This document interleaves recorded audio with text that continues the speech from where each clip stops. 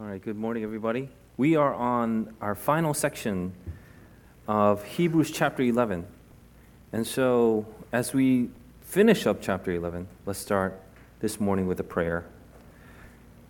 Almighty God, we do ask that the word preached may land now on fertile soil, where it would grow to produce 30, 60, 100 times what has been planted.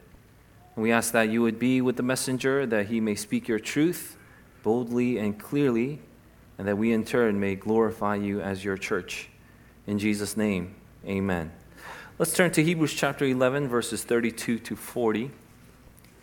Hebrews chapter 11, verses 32 to 40.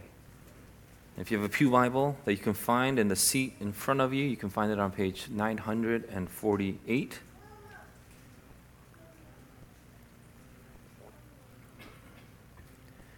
Hebrews chapter 11, verses 32 to 40. If you found it, please rise for the reading of God's word. Hear now the word of the Lord. And what more shall I say? For time would fail me to tell of Gideon, Barak, Samson, Jephthah, of David and Samuel and the prophets, who through faith conquered kingdoms, enforced justice, obtained promises, stopped the mouths of lions, quenched the power of fire, escaped the edge of the sword, were made strong out of weakness, became mighty in war, put foreign armies to flight.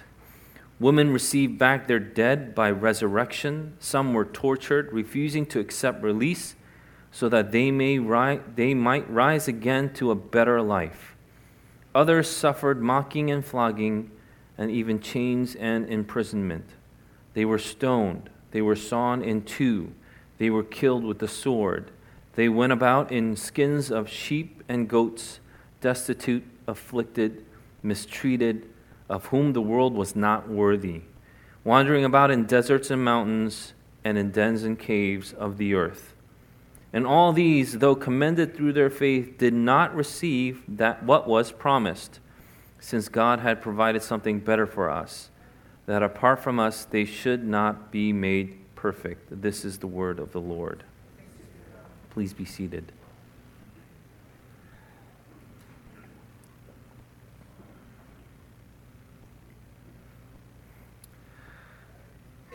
After today, you might feel like this is a chapter that is much needed, is very much needed in our church today.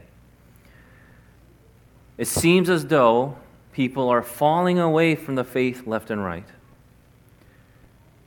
Like the Bible would say, claiming to be wise, they became fools and exchanged the glory of the immortal God for images resembling mortal man and birds and animals and creeping things.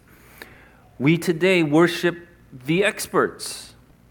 We extol them to a degree where we even sing songs about these experts. We extol nature. We call it Mother Gaia. We are more concerned with the welfare of pets and animals than we are about our babies and children who are being slaughtered daily in the thousands in our country. So why should we be surprised when former professing Christians are now, quote-unquote, deconstructing their faith, abandoning biblical principles and denying that there is only one God? The Bible in Romans 1 continues on, therefore God gave them up in the lusts of their hearts to impurity, to the dishonoring of their bodies among themselves, because they exchanged the truth about God for a lie and worshiped and served the creature rather than the Creator, who is blessed forever. Amen. You might be thinking about the current status of the world, our country, even our neighborhood. And the question that we might ask is, can the church survive? Will the church survive?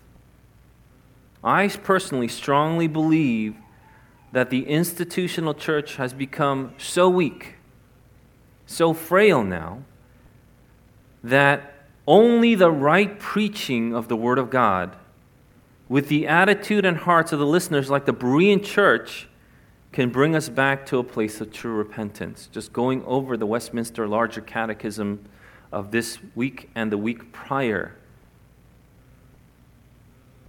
And I am thankful, however, that we are not left alone in this endeavor, but we actually have chapter 11, the heroes of the faith, to provide us with an example to follow.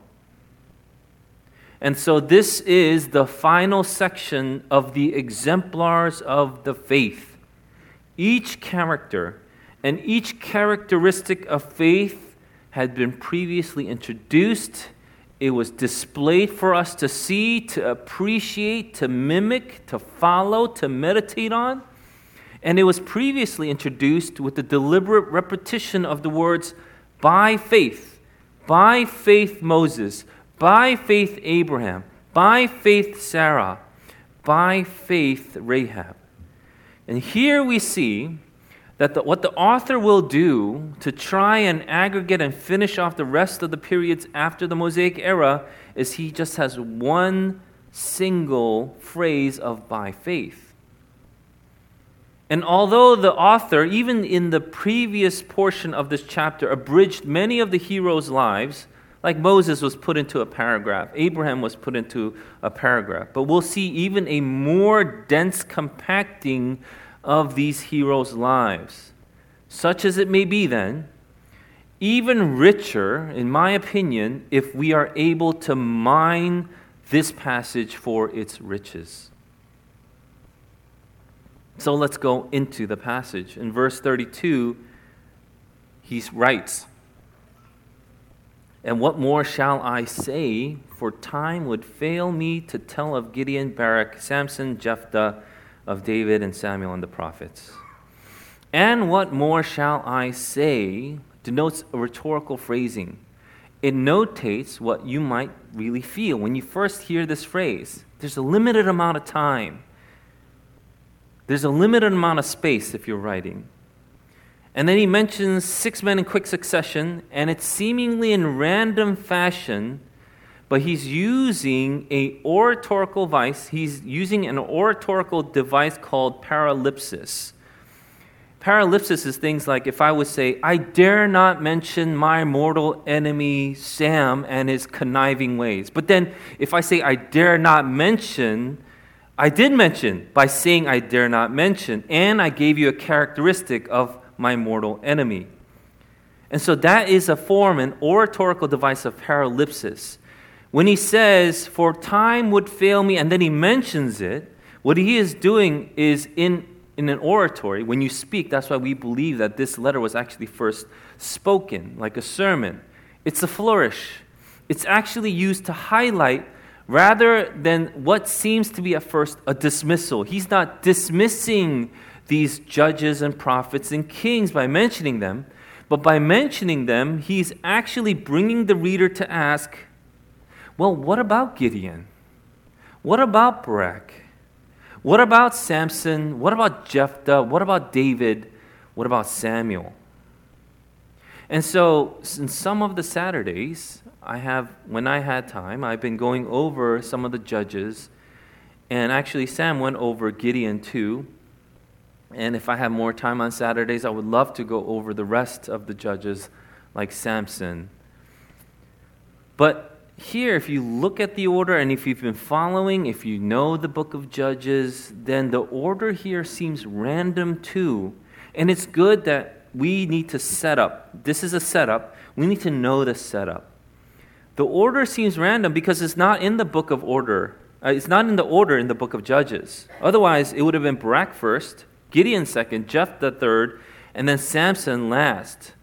And then obviously, if you look at the passage here, Samuel would come before David, but in the passage, Samuel comes after David. So the order is a little bit mixed up. And why would he do that? When obviously people who would know the Bible would listen to this and like, why are you mixing up the order?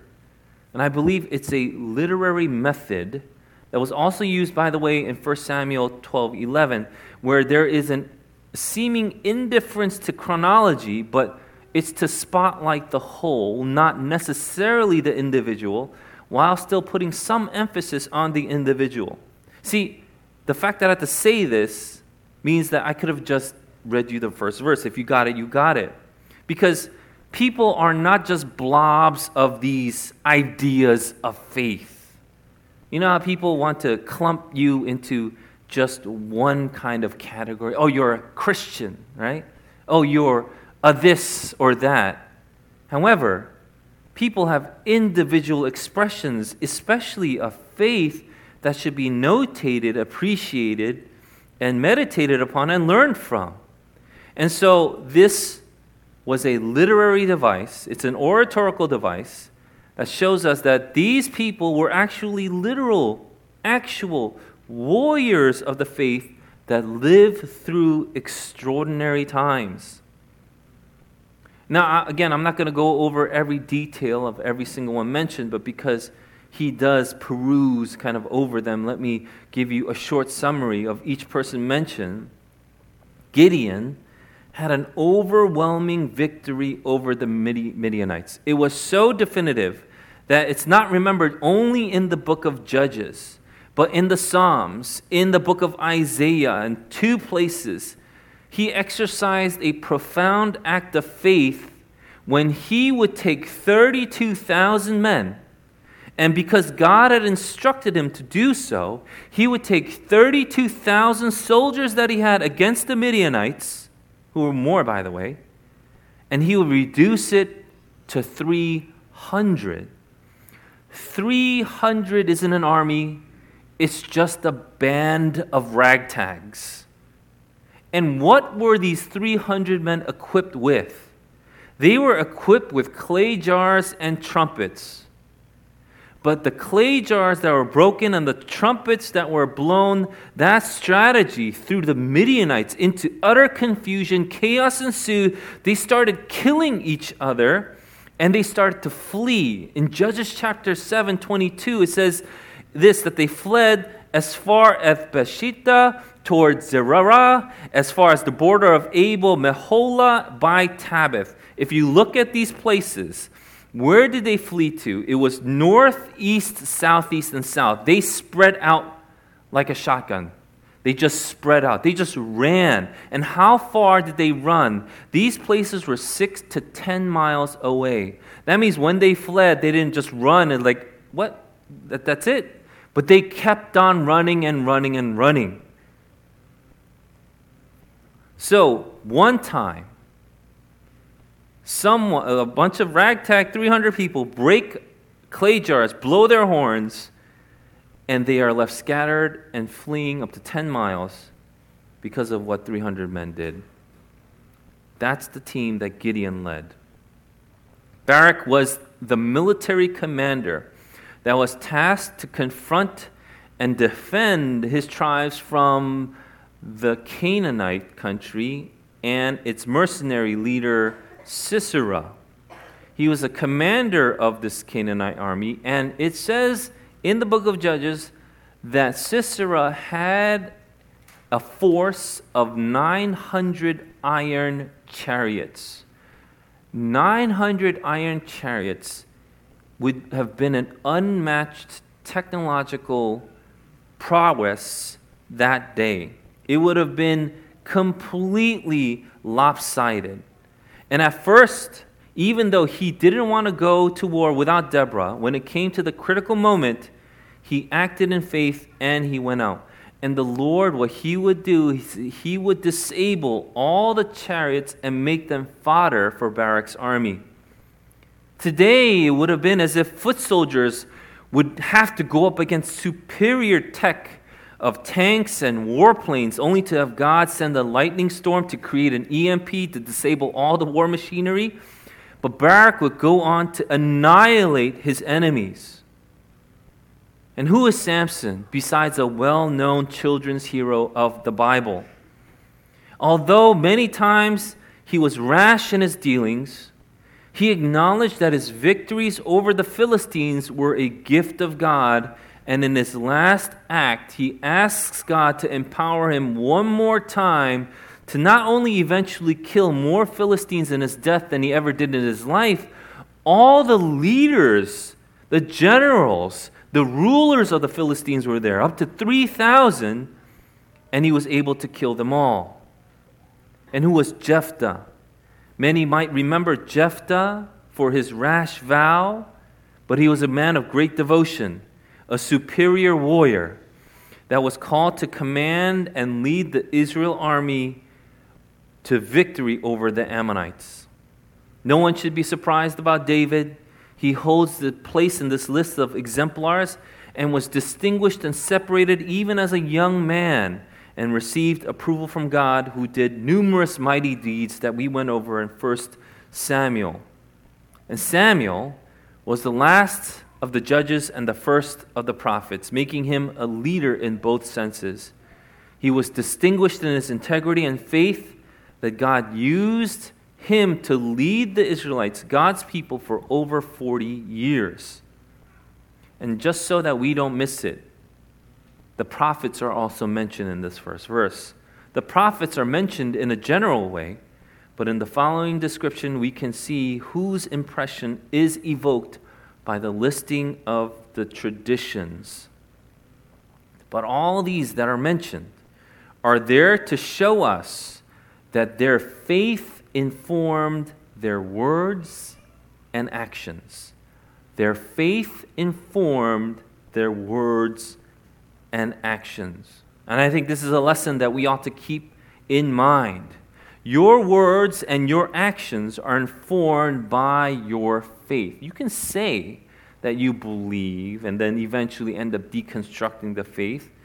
But if you have faith, like these exemplars of the faith had, then your words and actions are reflected by the faith that you have.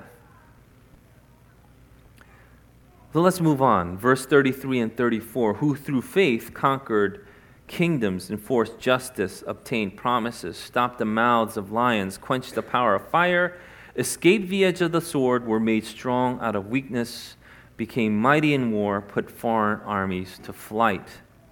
Now, if you number these deeds, these characteristics, there are 9 clauses, and it might be easier to address them if we divide them into groups of 3.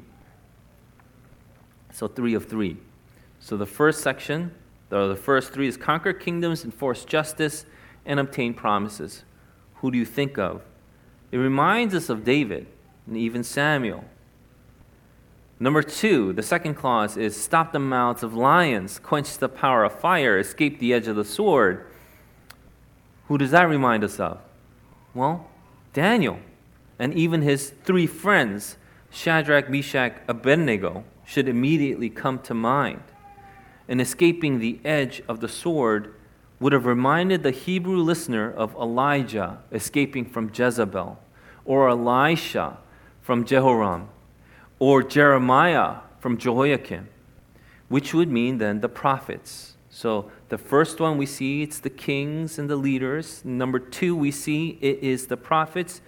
And number 3, we're made, that third clause of 3, were made strong out of weakness, became mighty in war, put foreign armies to flight. It's a clear example of the judges.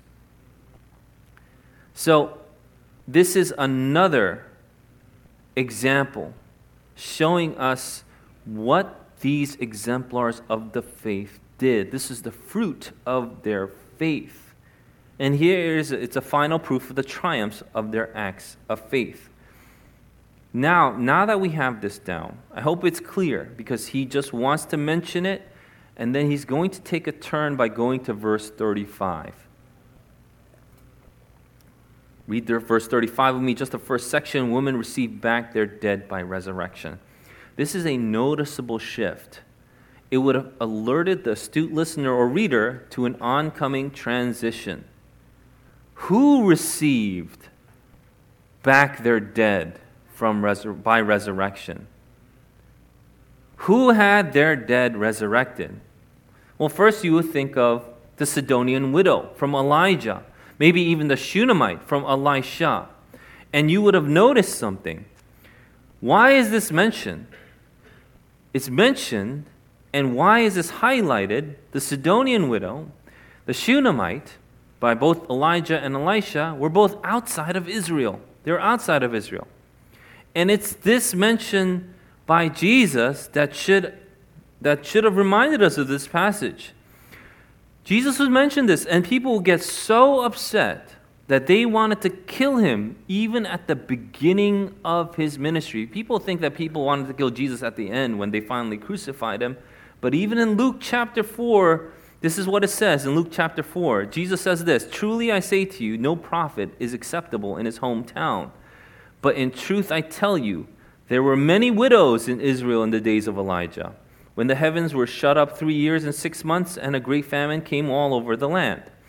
And Elijah was sent to none of them, but only to Zarephath, in the land of Sidon, to a woman who was a widow outside of Israel." This is what Jesus is mentioning. And then he continues, "There were many lepers in Israel in the time of the prophet Elisha, but none of them were cleansed, but only Naaman the Syrian, outside of Israel." And this is what it says after. Remember, this is chapter 4 of Luke. This is when Jesus first starts to preach. "When they heard these things, all in the synagogue were filled with wrath. And they rose up and drove him out of the town and brought him to the brow of the hill on which their town was built, so that they could throw him down the cliff. But passing through their midst, he went away." What we're going to see is this mention here should have caught the listener's ear, should have caught the reader's eye, because what we're going to see going forward now is a cataloging of faith heroes that did not enjoy rich benefits in their life, but their faith and ultimately their deliverance came through their suffering and even death. The second part of verse 35 says this, "Some were tortured, refusing to accept release so that they might rise again to a better life. Others suffered mocking and flogging and even chains and imprisonment." Some were tortured, refusing to accept release. If you read this in the Greek, it is a very, very graphic statement. Torture would have evoked the image of a torture rack, where the subject is stretched out over this rack, fastened, and then beaten. The Greek word here is tympanizo. Tympanizo, because they would be beat like one would beat a drum until their stomach muscle walls would collapse and you would die from internal injuries. That's what it meant when you heard the word tortured in the Greek. And refusing to accept release, the release is the word for ransom. The ransom that they needed to pay to be released was just simply to renounce God. Just renounce God. Say that you're not a Christian anymore. Deconstruct your faith, but these people refused to pay the price. In the Maccabean account, a 90-year-old scribe named Eleazar is given. He refused to pay the ransom by renouncing his faith and willingly chose the rack and endured a brutal beating.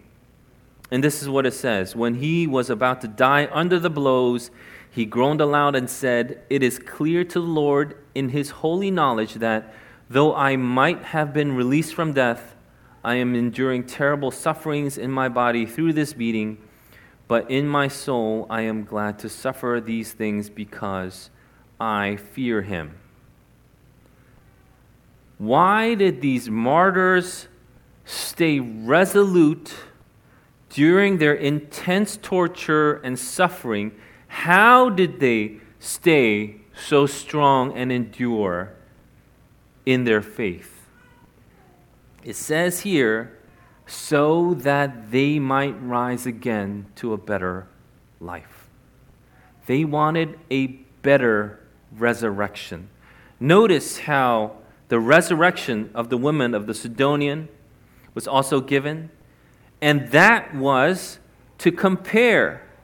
The sons that were given back to their mothers would eventually die. They would experience mortality again after that resurrection. What the martyrs longed for, what the people of faith longed for, was a better resurrection. It is a qualitative distinction better resurrection is pointing to an eschatological faith. It is the final resurrection to life unending and life to the full. This eschatological faith is the source of resolute, enduring courage in the face of suffering and even death. Others may have escaped death, but they would endure mocking and flogging and even chains and imprisonment. There are prophets that would endure such nasty cruelty, like Jeremiah, who was beaten, placed in prison. He was ruthlessly ridiculed and mocked.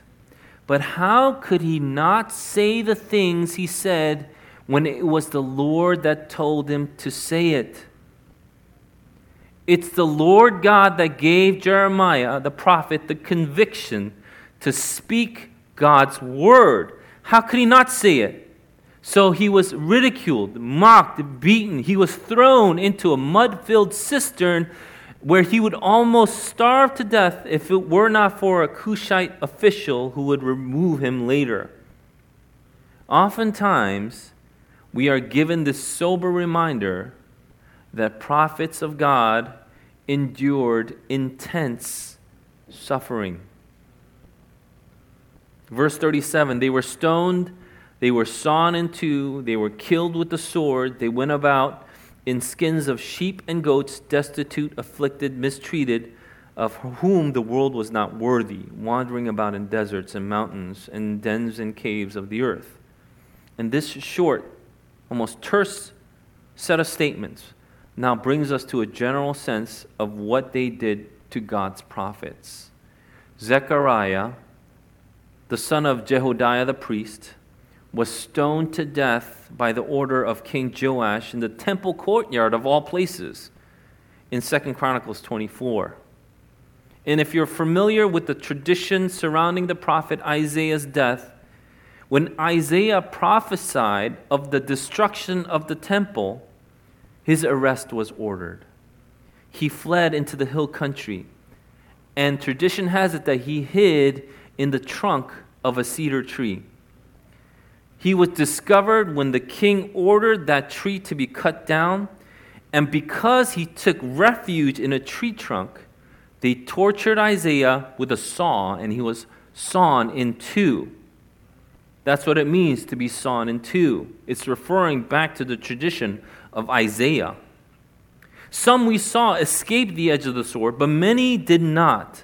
The prophet Uriah, Jeremiah would write, because Jeremiah was his contemporary, in Jeremiah 26, Uriah would flee to Egypt, but he was extradited. He was forcefully brought back, and he was brought back before the king when he was struck down with the sword, and his body was thrown, it says, into a commoner's grave with no markings at all.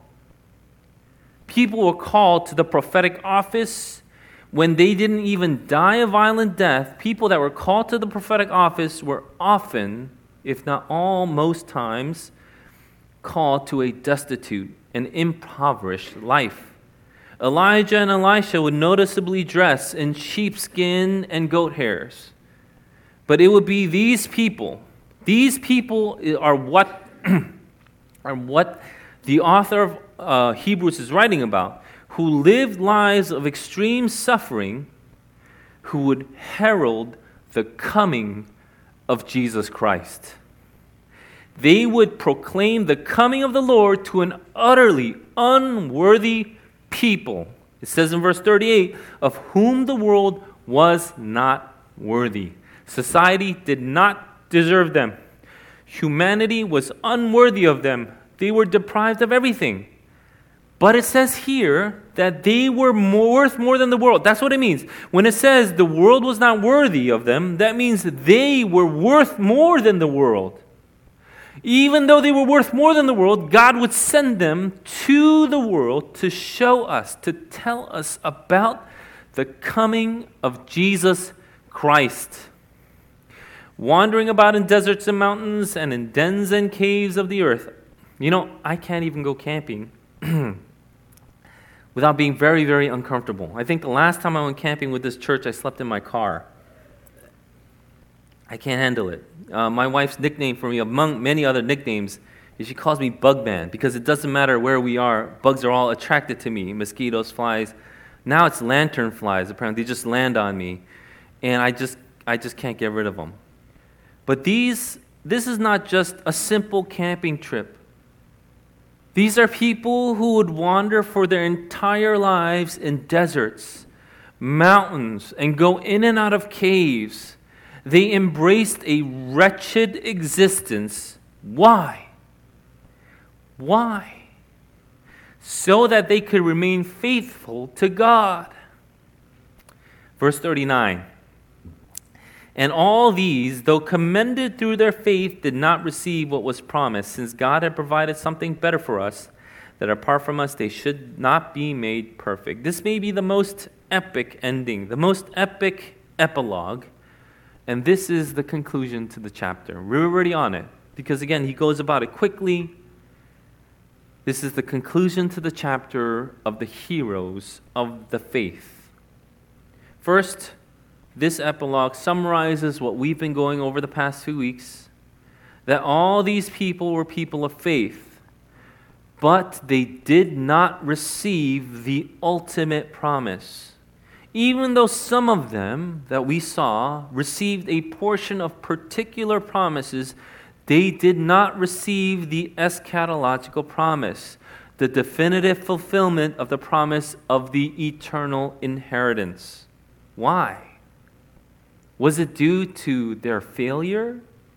You know, you read some of these guys like Moses and Jephthah and Gideon, and then you're reading these accounts like, look at these imperfect guys. Of course God didn't give them the ultimate gift. They're failures. And then you make yourself feel good too. Like when you read the Old Testament as a kid, you're like, look at these Old Testament Israelites. They keep on messing up.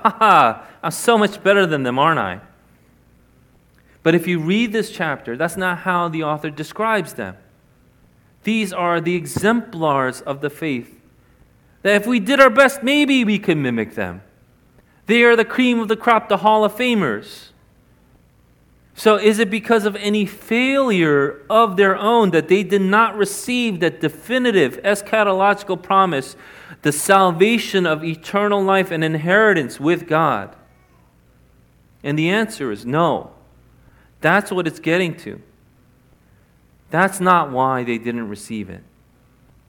It says here that God had something better for us. So they were denied Christological perfection, a messianic perfection, until when? Until Christians could share in it. Until we could share in the promises that were given even to them. God, deferred the final and ultimate reward until Christ's coming, because Christ was going to establish a new covenant. Who is brought in with the new covenant? We are. We are brought in with the new covenant. They were deferred so that God could make room for us. That's what it says. Christ's death and resurrection brings us into the fold of the church, through now which we have unfettered access to God because of his ongoing and eternal, continuous high priestly work. The curtain is torn. We can now enter. This is what the people in the past of faith, this is why they suffered, were even cut apart, sawn in two, were destitute, died, so that they could make room for us. And this is why we now share in this realized promise in Jesus Christ. It's because of God's ultimate sovereignty and grace, then, we are allowed to share in the promises of all those people before us. The promises deferred are also promises given to God's people, the church. And God is the one who allows us to share in it. You know, I've said this before, but I believe strongly that Christians have a unique privileged status that is given to us is shown to us in the plan of God. We are witnesses to the fulfillment of God's promise in Jesus Christ, through Jesus Christ, and by Jesus Christ. So now, hearing this epilogue, these exemplars of the faith aren't just there for us to mimic then. As well we should, though. We should mimic what is good, what is true, what is beautiful. We should mimic these things. But they are to show us, to attest to us, what? God loves us.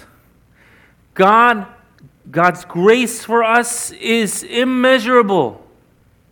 And the sovereignty of God and His promises are irrevocable. Nothing can separate us from the love of God.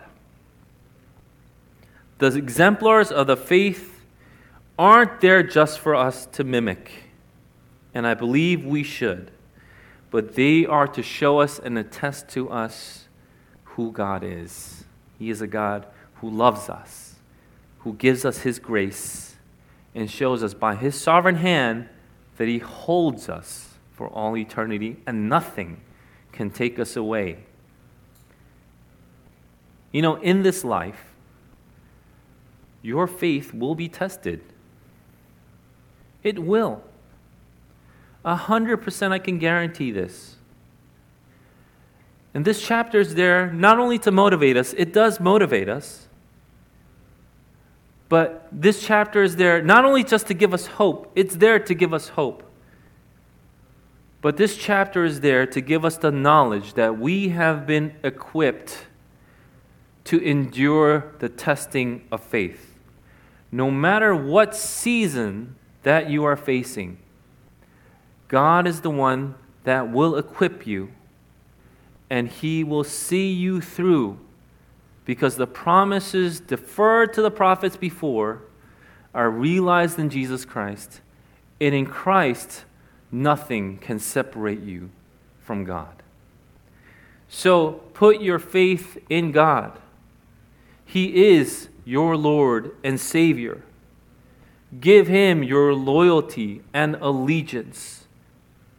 Live your lives according to faith, glorifying our Lord and Savior, Jesus Christ. Let's pray.